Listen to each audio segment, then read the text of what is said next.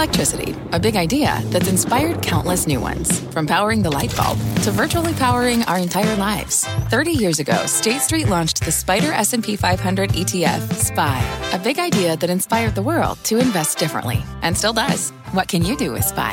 Before investing, consider the fund's investment objectives, risks, charges, and expenses. Visit ssga.com for a prospectus containing this and other information. Read it carefully before investing. SPY is subject to risks similar to those of stocks. All ETFs are subject to risk, including possible loss of principal. Alps Distributors, Inc. Distributor. This is Squawk Pod. I'm CNBC producer Katie Kramer. Today on our podcast, getting back to normal after coronavirus. Is that possible? Scott Gottlieb, former FDA head, weighs in on a possible second wave. Politically, we're going to tolerate a lot more spread going forward than we did on the first go-around. And in some respects, we're in better position to do that. And the politics of pandemics. I think it's going to be very hard for these governors and mayors to go backwards, including the federal government, especially heading into an election cycle.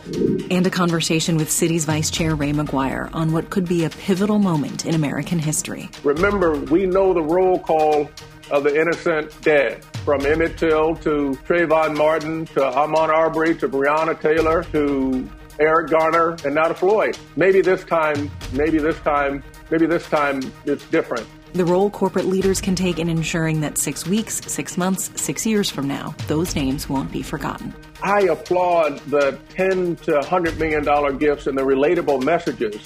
We've been there before. Let this not just be another stop by another grave marker. It's Wednesday, June 10th, 2020. Squawk Pod begins right now. Good morning, everybody. Welcome to Squawk Box here on CNBC. I'm Becky Quick, along with Joe Kernan and Andrew Ross Sorkin. An update right now on the pandemic. Global cases have topped 7.2 million, with the nearly 2 million of those in the United States. Texas, one of the first states to loosen restrictions, saw its second straight day of record hospitalizations. Cases and hospitalizations are also rising in parts of California. Officials there placed 9 counties on a watch list. The report warned that more than 18 million people may need to scale back reopening efforts as a result of what they've seen. Andrew. Okay, meantime, Dr. Anthony Fauci warning the pandemic isn't over yet and calling COVID-19 his worst nightmare because of its extraordinary transmission. Speaking to the Biotechnology Innovation Organization yesterday, Dr. Fauci did offer some hopeful comments, though, about the way that the pharmaceutical industry is meeting the challenge. There are a lot of companies involved for both diagnostics, therapeutics, vaccines, a lot of different types of therapeutics, typical antivirals, anti-inflammatories, things that have to do with coagulation. There's a number of vaccine candidates. I'm very heartened by the fact that the industry has really stepped to the plate very much differently than what we saw with SARS, because the industry is not stupid. They figured it out. The WHO walking back some of its earlier comments about asymptomatic spread, now saying much is still unknown. Joining us right now to discuss that and so much more, Dr. Scott Gottlieb is the former FDA commissioner. He's also a CNBC contributor and serves on the boards of Illumina and Pfizer. And Dr. Gottlieb, we talked about the WHO's comments yesterday when they were originally made or 24 hours after they had been made, and now they seem to have been walked back. There are people out there suggesting that this was done under some kind of pressure by the media or other healthcare people. How are we supposed to think about this, especially because the WHO has flip-flopped back and forth on a number of issues throughout this pandemic? Well, look, I'm not sure they walked it back. I think they made a premature statement in terms of saying that there wasn't asymptomatic spread. They seem to have been basing it on a study that came out just in the last 24 hours, where when China went back and retested all the citizens of Wuhan, they found 300 cases of asymptomatic people and didn't find any secondary spread. And so that seems to indicate that there might not be secondary spread from people who are asymptomatic. But it's a single data point, and there's multiple other data points that demonstrate that there is, in fact, asymptomatic spread. Other studies that have looked at contact tracing, as well as studies that have looked at the viral titers in people who are, say, asymptomatic or pre-symptomatic, and how much virus they shed in their nasopharyngeal swabs, or how much virus is detectable in those swabs. And so there's a lot of data suggesting that there is asymptomatic and certainly pre-symptomatic spread. And a single data point on some contact tracing done in China to suggest that perhaps it isn't as robust as we previously thought probably isn't enough to base a conclusion on. And that's what they seem to have been talking about in that press conference, probably prematurely. And I don't think they so much as walked it back as clarified it. Doctor, we're seeing spread, as you know, and you've commented on in a number of states throughout the country, Texas specifically, where it seems to be moving higher.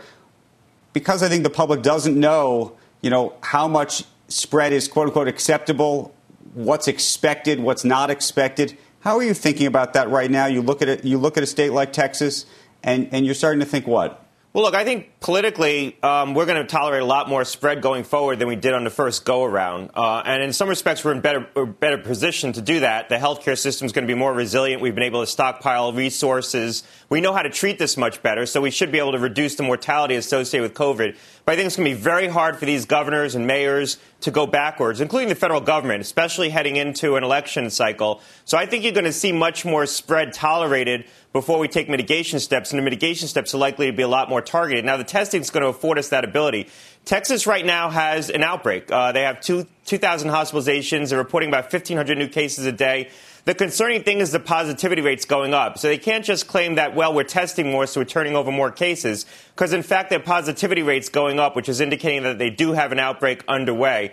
They're going to have to figure out how to quell that. One thing they can do if they have really good contact tracing in place, which they don't, but if they did, they could figure out where the spread's occurring and just take mitigation steps in those places. So South Korea had some outbreaks.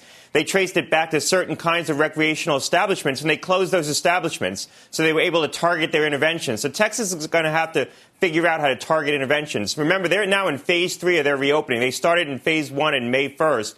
Phase 3, they're largely reopening everything up to about 50%, restaurants up to about 75%. But a lot of things have been open at least at 25% levels since May 1st and 50% since May 18th. So the state's been open a while. They're going to have to figure out where the spread's occurring and maybe take mitigation steps in a more surgical way in the places where the spread is occurring.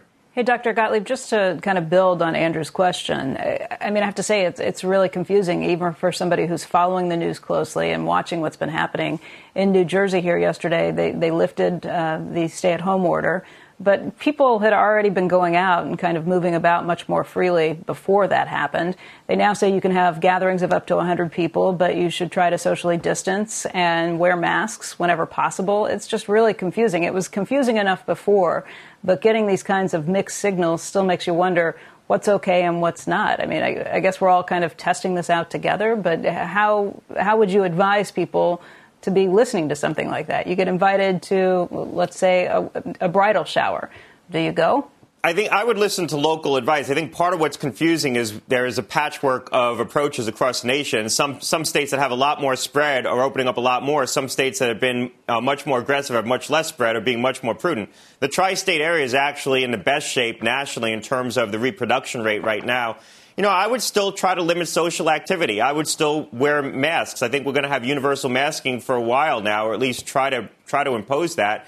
And I would still try to limit my, trips out of the house, group shopping trips, limit social activities, particularly in congregate settings and indoor settings where spread is, it's more conducive to spread. Certainly in the tri-state area, we are in better shape than other parts of the country. But when you look at hotspot regions like Arizona and Texas, they have to be concerned, particularly areas around Houston right now. They can lose control of this very quickly. I think that the seasonal effect that we talked about, there's probably an upper limit to that, and we might have already reached the benefits of that seasonal effect. We might not get much more effect as we get into July and August. So this might be it, and we might be stuck with this level of spread, and we're going to have to figure out how to keep that from going higher. Doctor, just to follow up on that final question, when you think about what's taking place in Texas, and you said we won't go back, what should we think, though, is acceptable? Meaning, you're going to see, as you said we had 2,000 hospitalizations in the state of Texas right now. I hate to say this, but it appears, just based on the statistics, that you would think that 2,000 hospitalizations could result in somewhere between 100 and 200 deaths, based on the way these statistics seem to go. The question is, if that number gets to 5,000 or to 10,000 in terms of hospitalizations, obviously, therefore, the risk of death becomes higher. How do you think that, I know you're saying that states are going to continue just to stay open, but politically and within the healthcare community, at what point do you think that there becomes a real fight over this?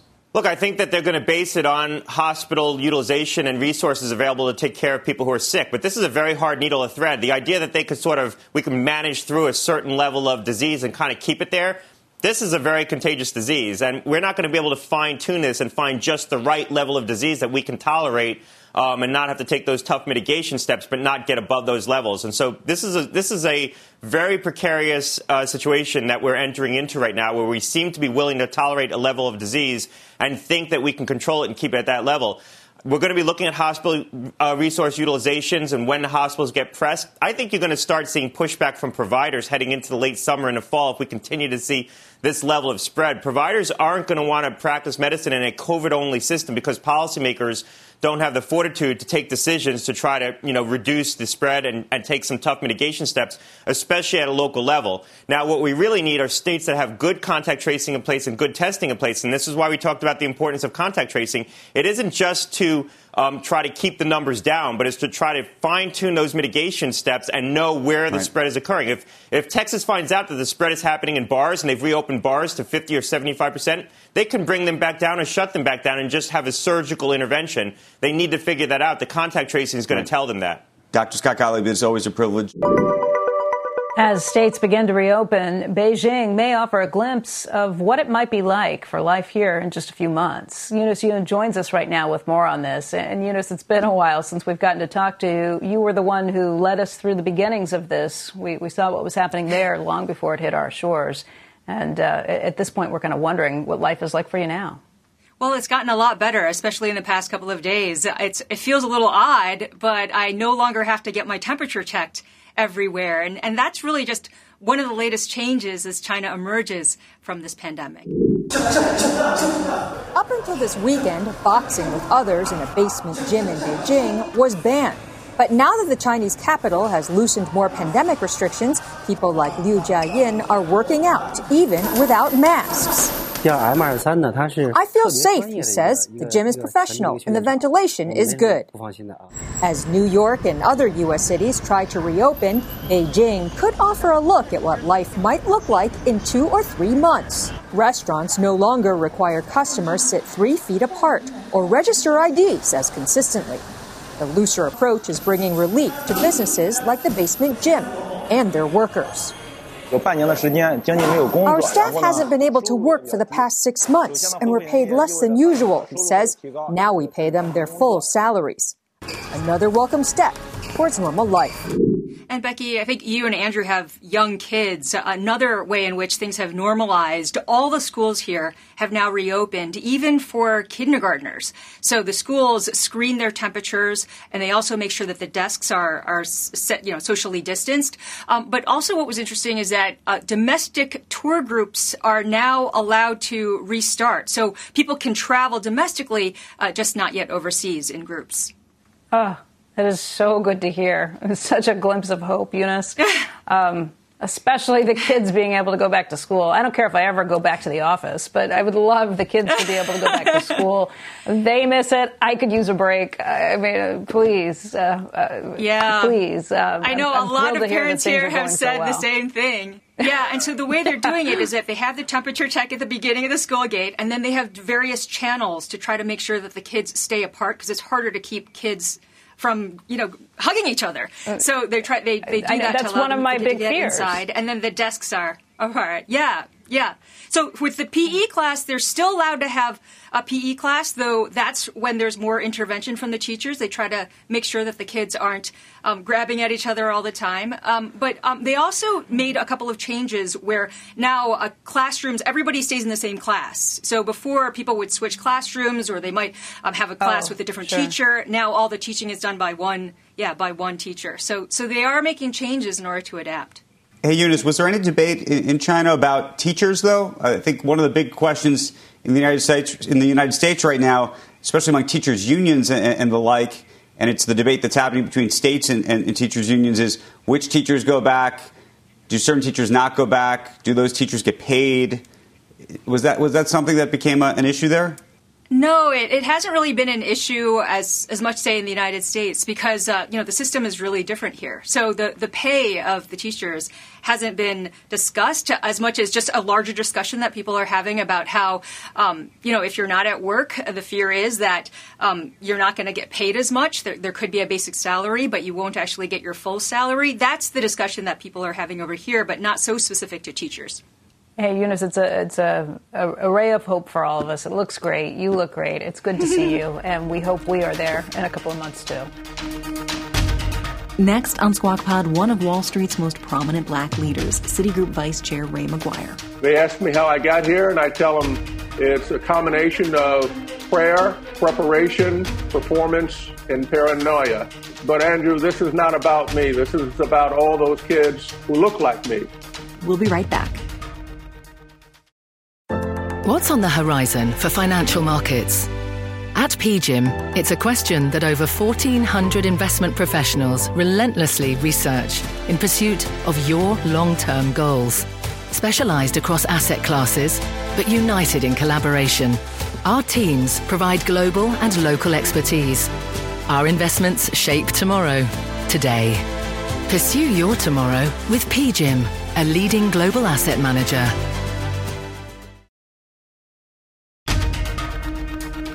This is Squawk Pod from CNBC.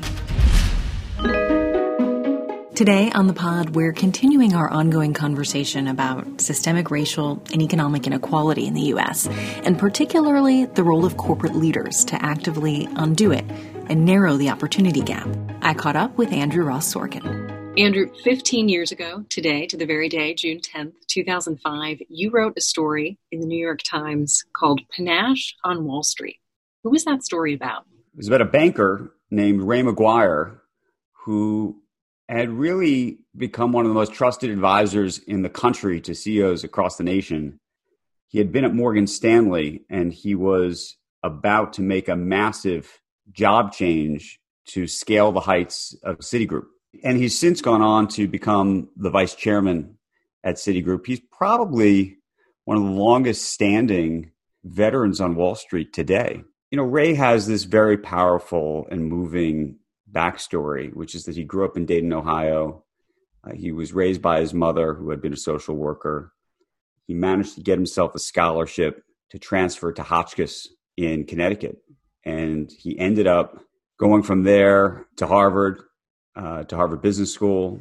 I'll always remember sitting with him now 15 years ago. We were at the Harvard Club when I did that interview with him. And he talked about when he first went to Hotchkiss and how everybody around him was white.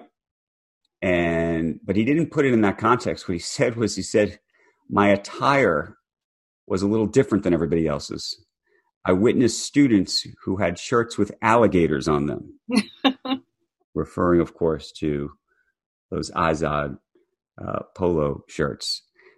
But he has a very special way about him and a way with words. Our conversation with Ray McGuire today was actually very personal and very emotional. How did it strike you? Somebody with a long tenure on Wall Street being really so vulnerable. I think the lesson of these past several weeks, and as we've had the privilege and opportunity to spend time with some of and unfortunately it's too few African-American leaders in this country, is that no matter what title you have on your business card or how much money you have in the bank, that if you're an African American in this country, you feel as vulnerable as George Floyd. And that's the reality that I think too few people in this country thus far have appreciated. It's been an education, I hope, for all of us. Our next guest has advised on some of the biggest deals in the business, including Time Warner's $108 billion transaction with AT&T, Wyeth's sale to Pfizer, and so many more. Joining us this morning is Citigroup Vice Chairman Ray McGuire, is also the chairman of Citi's Banking, Capital Markets, and Advisory Business. And Ray, thank you so much for joining us this morning.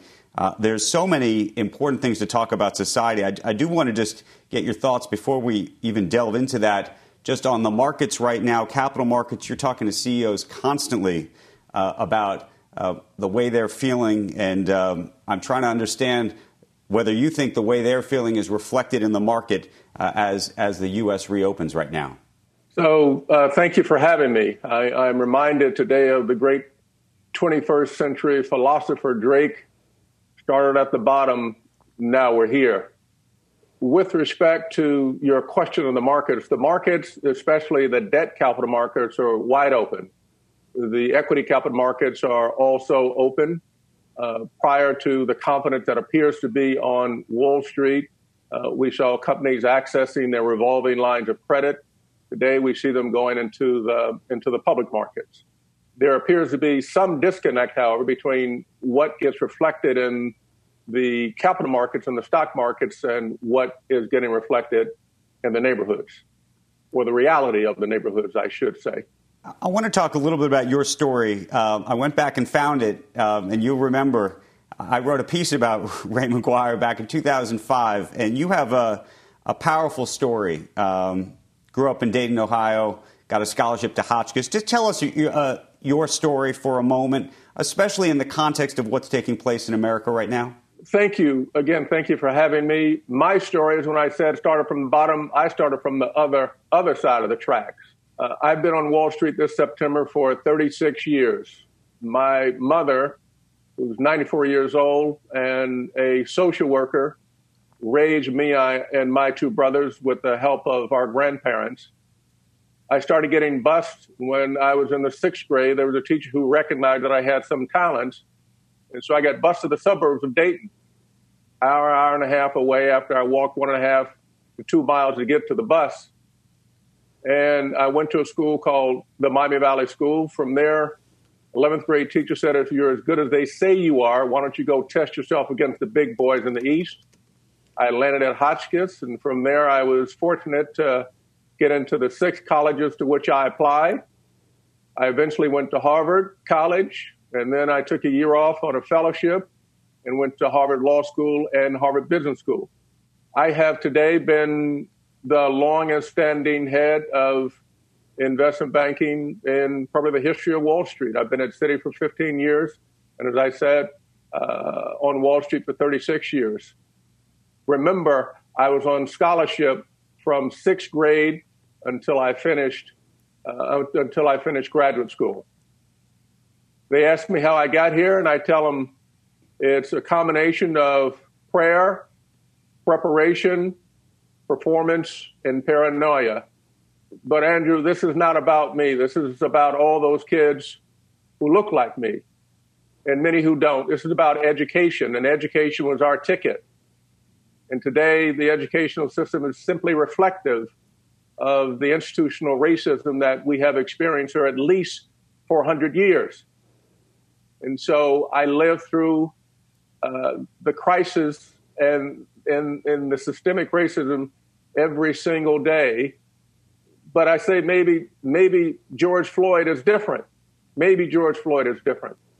Remember, we know the roll call of the innocent dead, from Emmett Till to Trayvon Martin to Ahmaud Arbery to Breonna Taylor to Eric Garner and now to Floyd. Maybe this time it's different because there's no confusion.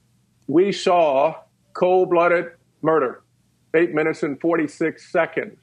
And so when my 7-year-old says to my mother or to my wife, Mommy, why is it that that policeman has his knee on that man's neck? And Mommy, is he going to do that to me? And Mommy, will he do that to you? Will he do that to Papa? Will he do that to Cole and Ella?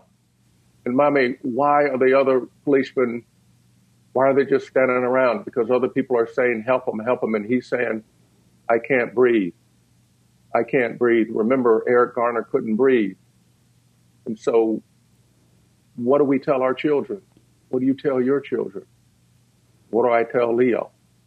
Ray, it's heartbreaking. Let me ask you this. As somebody who advises corporate leaders around the country and around the world, and so many corporate leaders are trying to step up, talking about stepping up, thinking about what they can or cannot do, what would you tell them to do right now? Well, first you have to acknowledge that we have what the COVID and all its disaster acknowledged. We see the disproportionate impact that COVID has had on the Black community. Disproportionate. What COVID has done is expose the virus that existed here for 400 years. There is the systemic racism of economics, the systemic racism in education, the systemic racism in healthcare, the systemic racism in the criminal injustice. And so what I say to the CEOs and to the corporate leaders around the country and around the world is that this time should be different. This time has to be different. I applaud the $10 to $100 million gifts and the relatable messages. We've been there before. Let this not just be another stop by another grave marker. What the world has now acknowledged is that this racism exists. And since Wall Street is focused on numbers and corporate America is focused on numbers, we have to understand that in 1955, the Fortune 500 was created. 65 years later, there have been 20 CEOs. Today, there are 5 who are Black. Of the 70 trillion assets that we manage, less than 1% are managed by what they call diverse managers. And if you think about African Americans, it's going to be significantly less than that. In New York City, which has 65% minorities, less than 3% of the contracts go to those minorities. At my alma mater, which has served as a feeding pool for Wall Street talent, this year they had 938 in the class of 2021. They've held consistent with 50 African Americans, and that number is held constant, notwithstanding Harvard Business School increasing its numbers for 3 decades. What do I tell CEOs? We welcome the millions of dollars. We welcome the relatable messages, but we need to do more. We need to change the relatable messages and the $10 million, which are important. They don't begin to get to the systemic racism. We can't satisfy ourselves that we've checked the box yet again. We can't satisfy ourselves that in the George Floyd funeral, we had more mourners. We had a wider television audience. And 6 months from now, or maybe 6 weeks from now, we forget that George Floyd, 8 minutes and 46 seconds, knee on the neck by those who take an oath to protect us, have abused us. What should the corporate world do? We need to change a mindset. We need to have the conviction to change the mindset. It is not check the box. It is not check the box. We need to have the courage to recognize that this is a defining moment. If I look at those who are protesting, I got as many white kids, millennials, boomers, generations out protesting. And yeah, I got some anarchists, and I got some looters, and I got some people out there who are political opportunists. But the people are now saying this is a defining moment in the course of American history, and we ought to take that moment. Otherwise, it will have been another sad day in the neighborhood, and we all will have witnessed. Ray, are there concrete things that you think companies should be doing? We all talk about diversifying the boardroom, diversifying management, doing more to recruit African Americans and the like. But are there specific things that you'd like to see right now? Let me give you one example here where we can make a material difference. If I look at education and the racism that exists in education, I look at the results in August of not so many months ago of the New York State education. You look at the testing results, 65% of Black or African Americans are below proficient, 65%. We're in this debate about public versus charter, and the kids suffer. We had to, unfortunately, go to homeschooling. We didn't have internet or computers in the neighborhood. Why doesn't corporate America facilitate that? Why don't we invest in computers and technology in the neighborhoods? That's one tangible way to go about it. Why don't we invest in back office support for the 96% of small businesses that are sole proprietors? Why don't we put capital into the neighborhoods? I could come up with a project that is not a project, but something that will overhaul the system. I get infrastructure that allows for vocational training and technology, and I get capital. 1%, less than 1% of $70 trillion. That then helps me create more wealth, which goes into the community. So there are a number of tangible things that can occur that we can invest in. Ray, before we let you go, I got to ask, because it's been in the news, there are a lot of political leaders and business leaders in the city of New York that are trying to recruit you to run for mayor. And I gather you've had conversations with them, or they've had conversations with you. Would you like to run for mayor? Would you run for mayor? Andrew, listen, I've read the same reports. I've received similar phone calls. This is a moment in time where leaders have to decide what difference they will make. What role will they play in this defining moment? Leaders have to lead, and soldiers need to get prepared. We need to do whatever we can and commit every resource that we have, every single resource that we have, to combat this 400 years of systemic racism across every one of the important narratives: education, economics, criminal injustice, and healthcare. I will do whatever it is that I can, my part, to take on or to continue to have a leadership role in this great city of ours. We can do better. We must do better. It's important for us to survive. Ray McGuire, it's a powerful message. We appreciate you being with us this morning. A privilege to spend time with you, and we hope you come on back and continue this dialogue with us. So thank you very, very much, Ray. Thank you for having me. Squawk Pod. We'll be right back. Look around. You can find cars like these on AutoTrader, like that car riding your tail. Or if you're tailgating right now, all those cars doubling as kitchens and living rooms are on AutoTrader too. Are you working out and listening to this ad at the same time? Well, multitasking pro, cars like the ones in the gym parking lot are for sale on AutoTrader. New cars, used cars, electric cars, maybe even flying cars. Okay, no flying cars, but as soon as they get invented, they'll be on AutoTrader. Just you wait. AutoTrader. Whether you're a morning person or a bedtime procrastinator, everyone deserves a mattress that works for their style. And you'll find the best mattress for you at Ashley. The new Tempur-Adapt collection at Ashley brings you one-of-a-kind body-conforming technology, making every sleep tailored to be your best. The collection also features cool-to-the-touch covers and motion absorption to help minimize sleep disruptions from partners, pets, or kids. Shop the all-new Tempur-Adapt collection at Ashley, in-store or online at ashley.com. Ashley, for the love of home.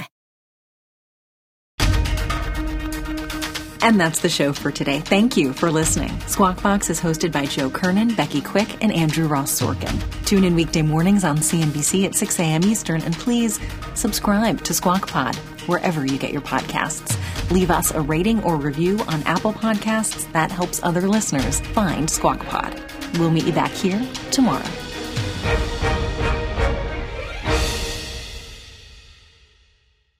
Look around. You can find cars like these on AutoTrader. New cars, used cars, electric cars, maybe even flying cars. Okay, no flying cars, but as soon as they get invented, they'll be on AutoTrader. Just you wait. AutoTrader.